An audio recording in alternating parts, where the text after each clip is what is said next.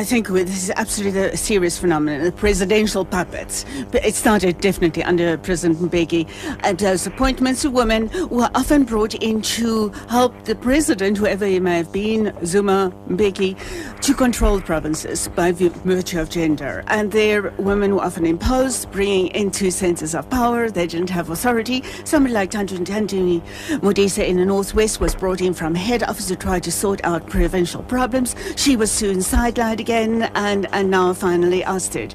So it is important that we do not see it, think the glorious past seemingly where there were more women premiers, but where indeed they were politically ineffectual and actually an insult to the cause of women.